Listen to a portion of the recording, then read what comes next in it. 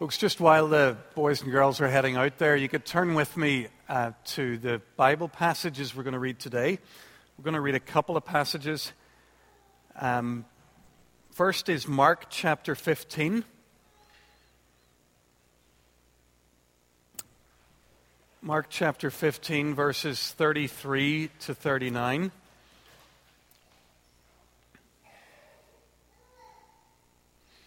And if you stick your finger in there and maybe turn to the second passage as well, 1 Corinthians 15 on page 1155. Mark 15 and 1 Corinthians 15.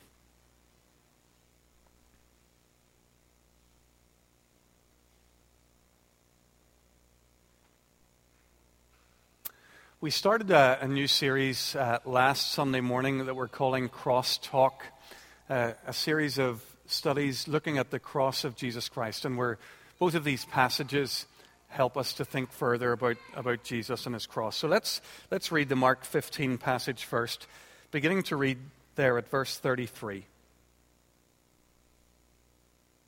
On the 6th hour, darkness came over the whole land until the 9th hour. At the 9th hour, Jesus cried out in a loud voice, Eloi, Eloi, lama sabachthani, which means, my God, why have you forsaken me? When some of those standing near heard this, they said, listen, he's calling Elijah. One man ran, filled a sponge with wine vinegar, put it on a stick, and offered it to Jesus to drink. Now leave him alone. Let's see if Elijah comes to take him down, he said. With a loud cry, Jesus breathed his last. The curtain in the temple was torn from top to bottom, and then the centurion who stood there in front of Jesus heard his cry and saw how he died. He said, surely this man was the Son of God. Keep your finger in there because we'll have a quick look at that passage in just a moment. 1 Corinthians 15 on page 1155. We're going to read the first 8 verses of that chapter. Now, brothers, I want to remind you of the gospel I preached to you, which you received and on which you have taken your stand. By this gospel you are saved, if you hold firmly to the word I preach to you. Otherwise, you have believed in vain. For what I received, I passed on to you as of first importance, that Christ died for our sins according to the Scriptures, that he was buried, that he was raised on the 3rd day according to the Scriptures, and that he appeared to Peter and then to the 12. After that, he appeared to more than 500 of the brothers at the same time, most of whom are still living, though some have fallen asleep. Then he appeared to James, then to all the apostles, and last of all, he appeared to me also, as one abnormally born. This is the word of God.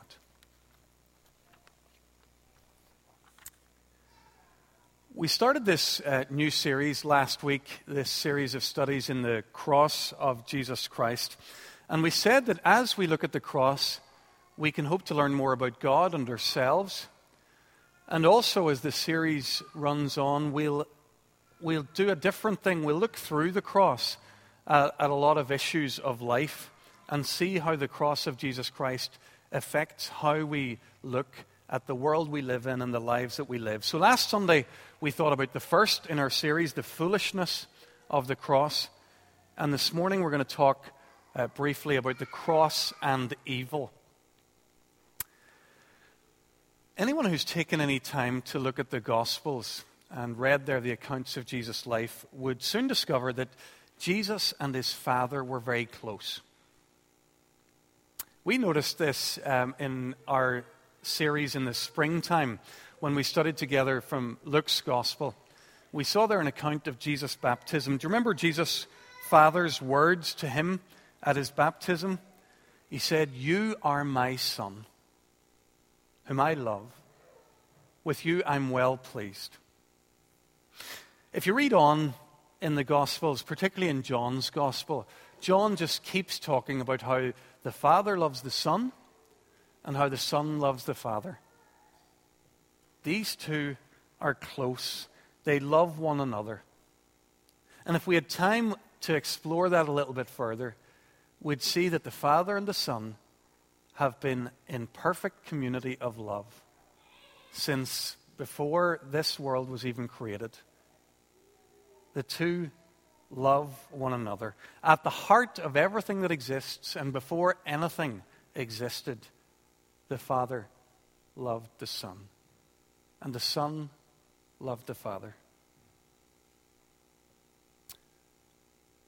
And that's why this passage in Mark chapter 15 is so powerful. And that's why the words that Jesus speaks from the cross are so uncomfortable and so challenging for us. When we have Jesus crying with his last words, my God, why have you forsaken me?" The eternal love between the Father and the Son fractured. And we need to think about that same question, the why question. If you ask the Apostle Paul, the great missionary and church planter, why Jesus had to die, he'd give you the same answer, I think, that he gives in the passage that we read this morning from 1 Corinthians 15. He says there, verse 3, that Christ died for our sins.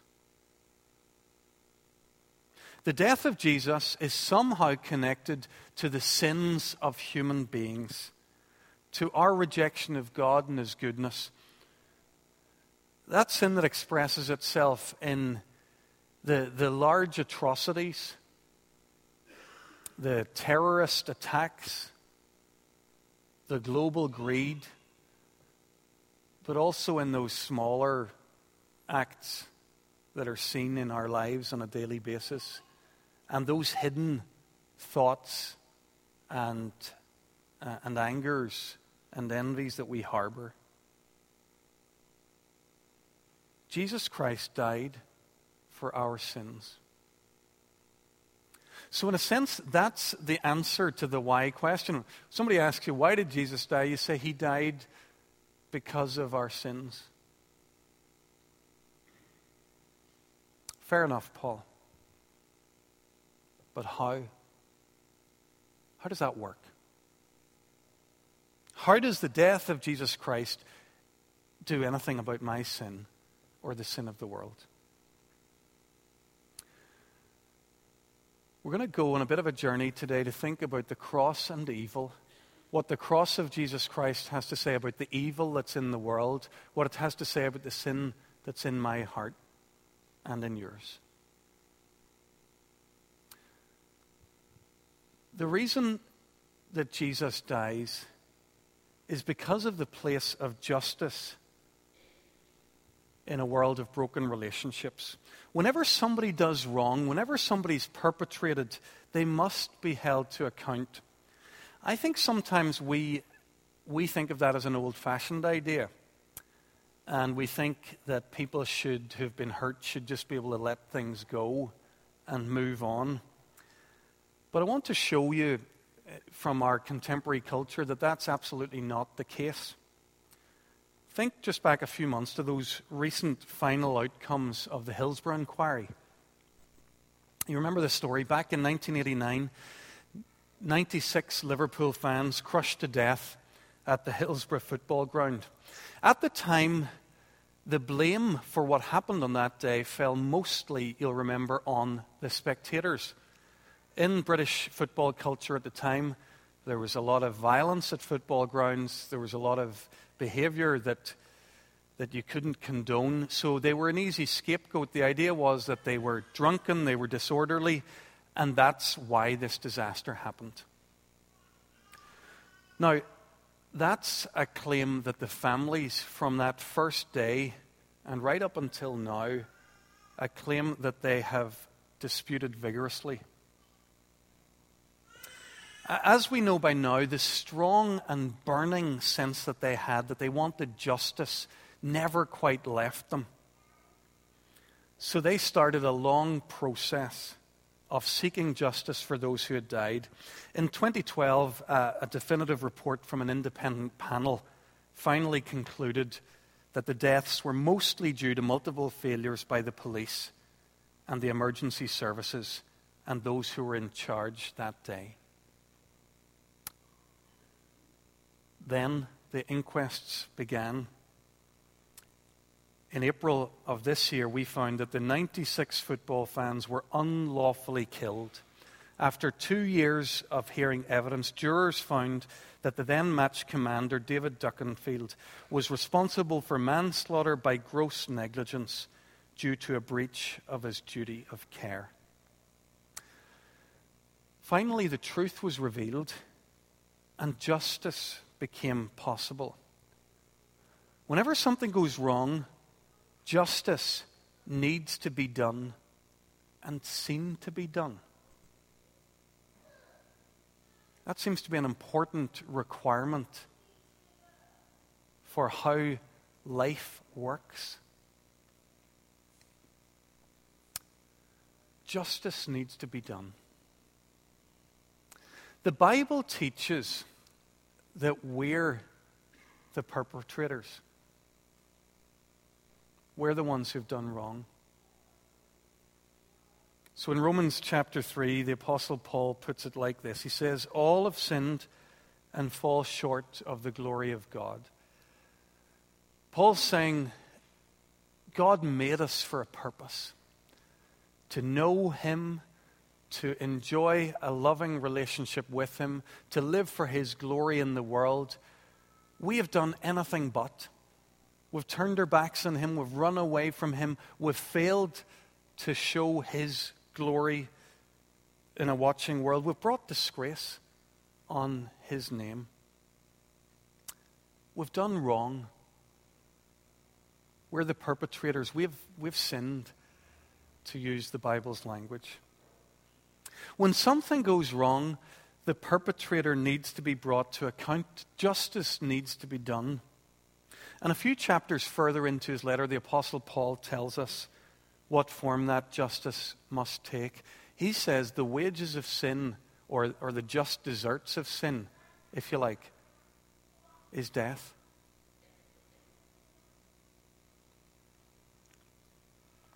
It's a terrible thing to realize that we're guilty and to not know any forgiveness. To have a verdict hanging over us, knowing that one day we'll fall. Ian McEwan explored that theme in his novel, the book Atonement, which was a bestseller and a prize winner. And you maybe either read the book or got to see the film starring Keira Knightley. The central character in that story, Bryony Tallis, she makes a huge mistake as a young girl. She falsely accuses her sister's boyfriend of rape. And that charge that she makes leads to a prison sentence as well as untold misery and unfulfilled dreams right through the remainder of the story. The book tells the story of Bryony's attempt to atone for her sins, to find forgiveness. And towards the end of the book, we're reminded how she's still carrying her guilt. Decades later, now as an older woman. In the author's words, all she wanted to do was work, then bathe, then sleep, until it was time to work again. But it was useless. And she knew it. Whatever skivvying, whatever humble nursing she did, however well or however hard she did it, she would never be able to undo what she had done. She was unforgivable.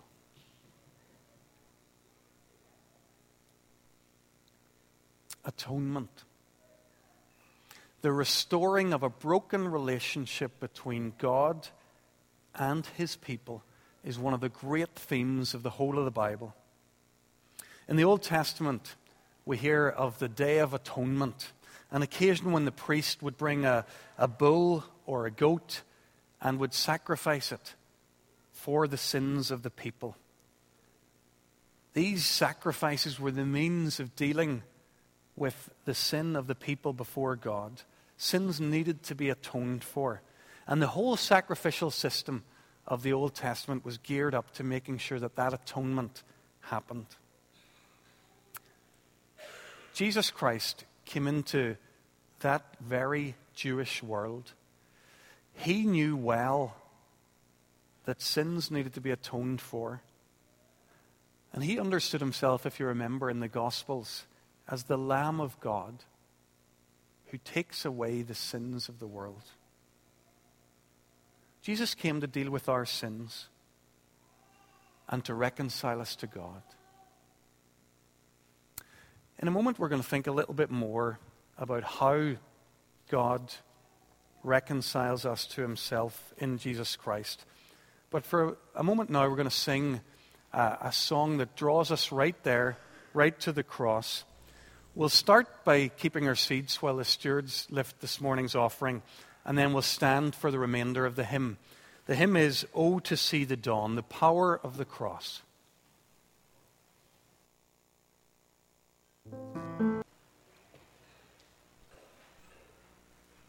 Isn't that just an incredible hymn?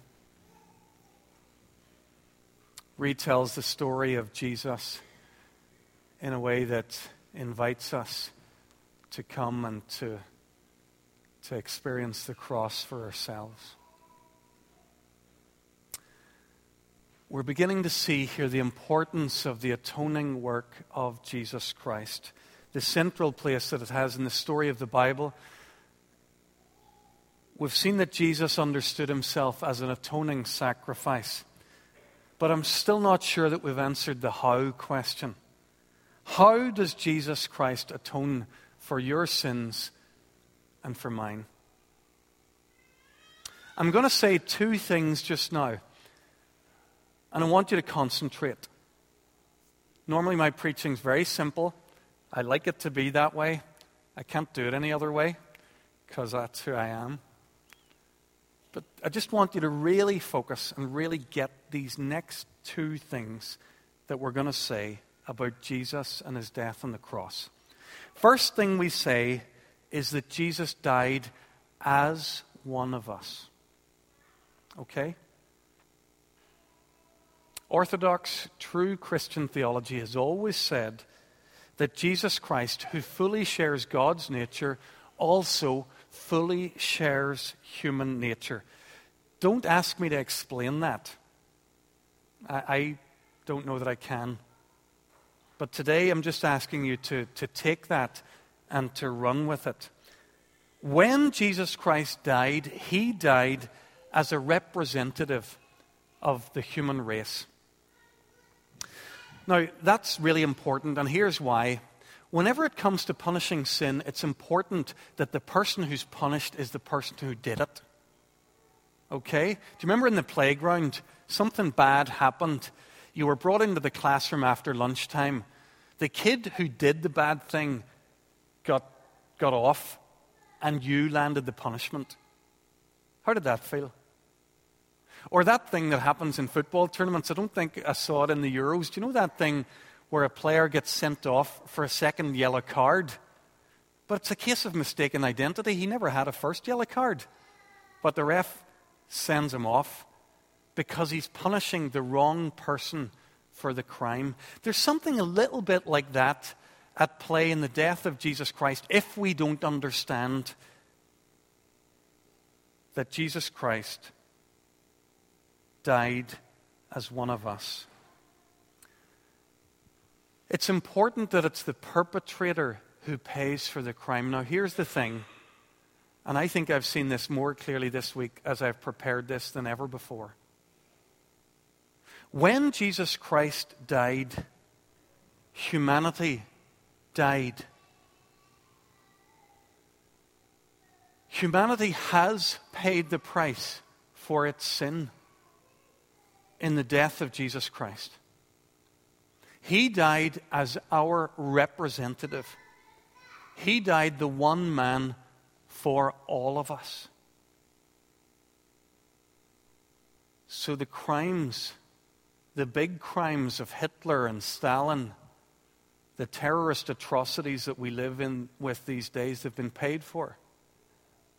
Our so-called smaller sins, paid for. All the sins of humanity, paid for. Because Jesus Christ, when he died, died as a human being for all of us. We've paid the price for our sins, but only in Jesus. So that's the first thing. Jesus Christ died as one of us.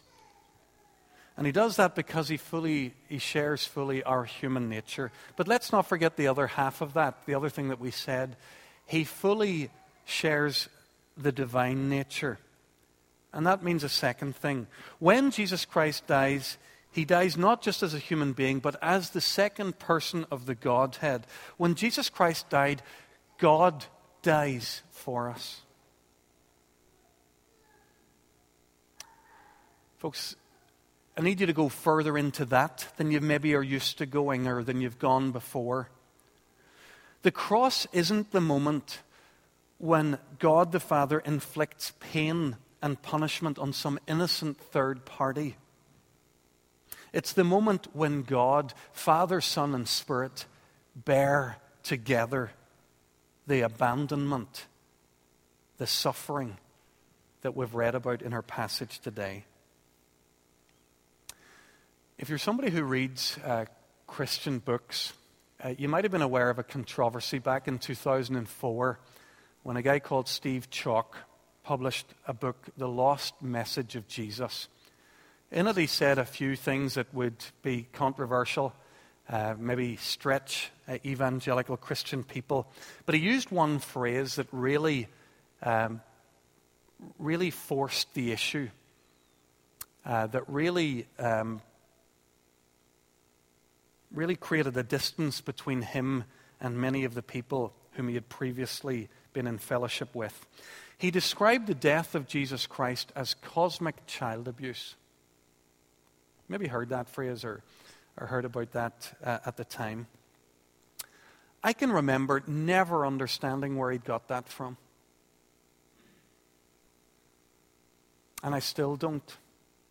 To me, it shows such a diminished view of the Trinity. To say that the Father and the Son are somehow so remote that whenever the Father gives his Son to come and shed his life on the cross, when the Son willingly goes to the cross in obedience to the Father, that there's anything abusive in that.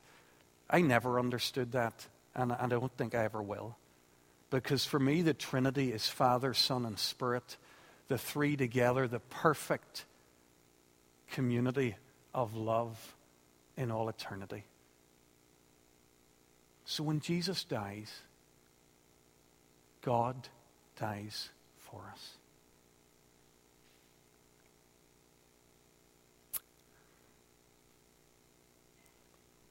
Folks, we're nearly finished with our thinking about this morning. A thing that I want to share that I've found very helpful thinking about the cross of Jesus Christ is the cost of it. Whenever people fall out over something trivial, and you'll know this, oftentimes, almost all of the time, a thanks, I'm sorry, is enough. That's fine for trivial everyday fallouts. But there are things that happen in life where that is not enough. When a precious child is abused, when marriage vows are broken, when the love at the very heart of the universe that we've been talking about here this morning, when that is betrayed,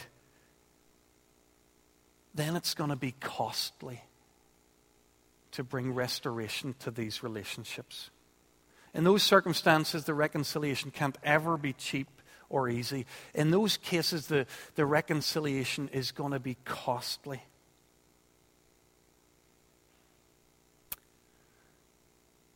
You know how it works, don't you? When somebody hurts us badly, one of two things need to happen. Either I make the person pay by taking revenge on them. You've hurt me, therefore I hurt you. Or else if somebody's hurt us deeply, we pay by saying, I forgive. I give up the right to revenge. I give up the right to make you pay. I'll pay. I recently came across a simple illustration. I don't know why I'd never seen it before, but it helped me think about this a little bit better. It helps us understand the cost of the atonement, the cost of what Jesus did for us. Say for a moment that you owe me £100. I'm just counting you quickly. 1, 2, 3. I like it. It's good. So you guys, you owe me £100. If I forgive you that debt, no matter how wealthy I am, that costs me. Now you say, no, if you're a rich person, it doesn't cost you. It's only £100. No, that's not true. If you owe me £100 and I forgive you that £100, I need to use £100 of my money now to pay the next electric bill, or to pay the credit card, or to feed and clothe my children. You see, I can't make you £100 richer without making myself £100 poorer. That's how it is with a real debt. If a debt's real, it has to be repaid. If I'm going to show mercy, then I have to pay the price. And that's why Jesus had to die. It's because God couldn't just simply say, forget it. It's because he chose instead to say, I forgive it. I forgive your sins, Christoph, the sins of this congregation, the sins of the world.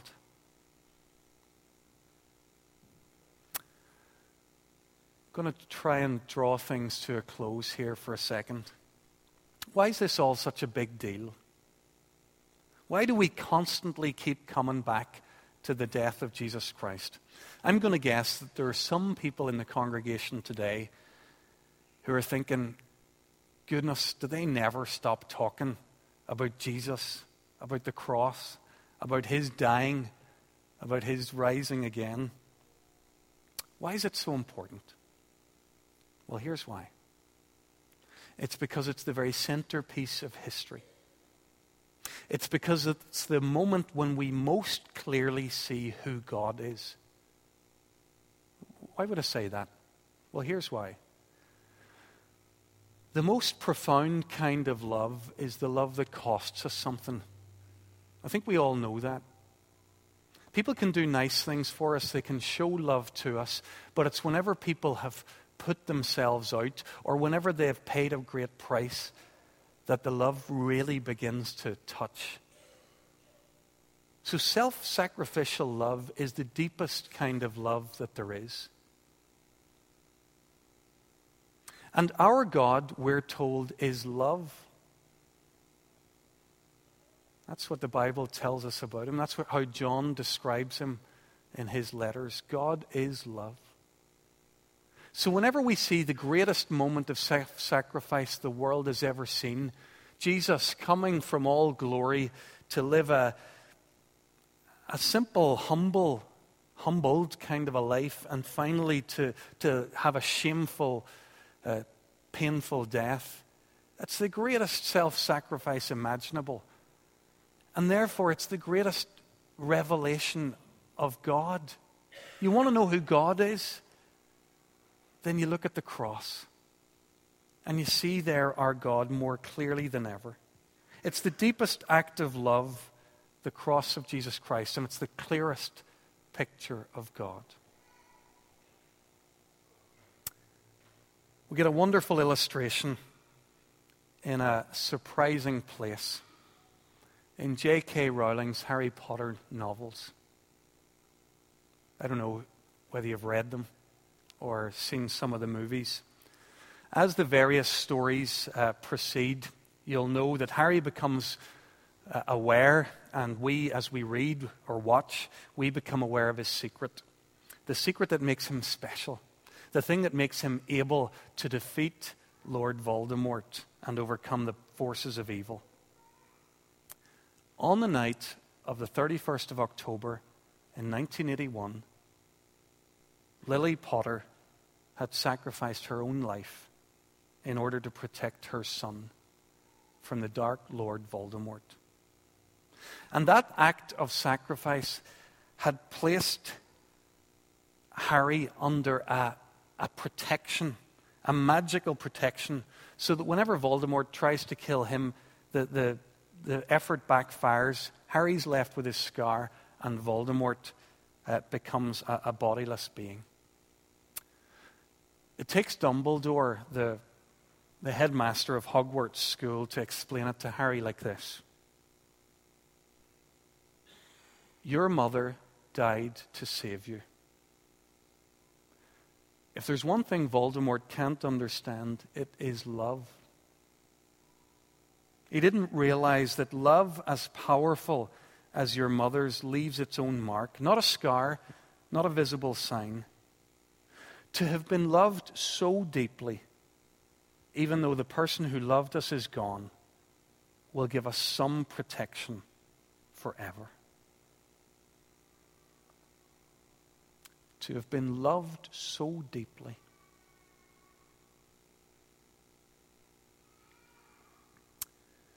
We've been looking at the cross today.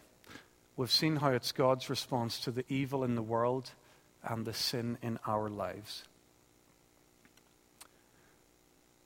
Friends, if you've ever doubted the seriousness of sin, then I'd encourage you to take another look at the cross of Jesus Christ. Look at the lengths that God the Father went to see atonement for your sins. If you've ever doubted the love of God for you, come again and look at the cross of Jesus Christ. See how God, Father, Son, and Spirit suffer the fracture of their beautiful relationship, all for love of you. Folks, for this death of Jesus to be in any way effective in our lives, we need to respond to it. I had an opportunity, I closed with this very quickly, I had an opportunity just recently to talk to a gentleman as his life was ebbing away in his hospital bed about the cross of Jesus Christ. And after a long conversation with him, we prayed together. He wanted to pray just to respond appropriately to the death of Jesus, to commit his life into the hands of the one who gave his life for him. It's a very simple prayer. It couldn't be more simple. Do you mind if I tell you what I prayed with him? These words. Thank you, Father God, that you love me. Thank you, Jesus, that you died on the cross in my place. Please forgive me my sins. Now help me live for you. A lot of people in this gathering this morning know a moment in their lives or a time in their lives when that was the very posture of their hearts, when they were coming to the foot of the cross of Jesus Christ and asking him to make effective the forgiveness of sins that he had won on the cross. Some people here today may never have done that, may never have had the chance to do that. But as I've spoken today and as I've read those words, maybe they sound like a prayer that you feel led to pray. What I'm going to do today, I don't want to pray any fancy prayer full of theology of the cross. I just want to pray that prayer again. I think for those of us, I I first prayed this kind of a prayer, well, a while ago when I was a wee boy. But I'd like to re-pray that, just put myself back in that place. Maybe we'll all pray it together just now, and if you pray a prayer like this for the first time here today, please find somebody to talk to about that. Maybe a friend you know who follows Jesus. Come and talk to me. I would be delighted. Come and talk to somebody else in leadership in the church who could maybe help you think about what you've prayed. Let's pray this prayer together just now.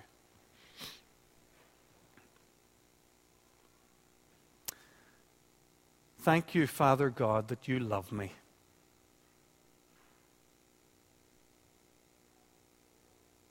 Thank you, Jesus, that you died in my place on the cross. Please forgive my sins. Help me now to live for you.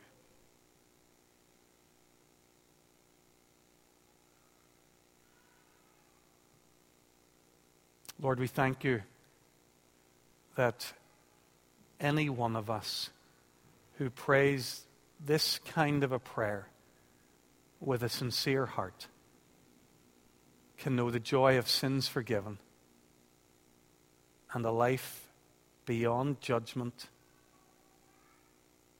a life of full acceptance with you. Thank you for your goodness, your kindness, your mercy, and your love. We pray this in Jesus' name. Amen.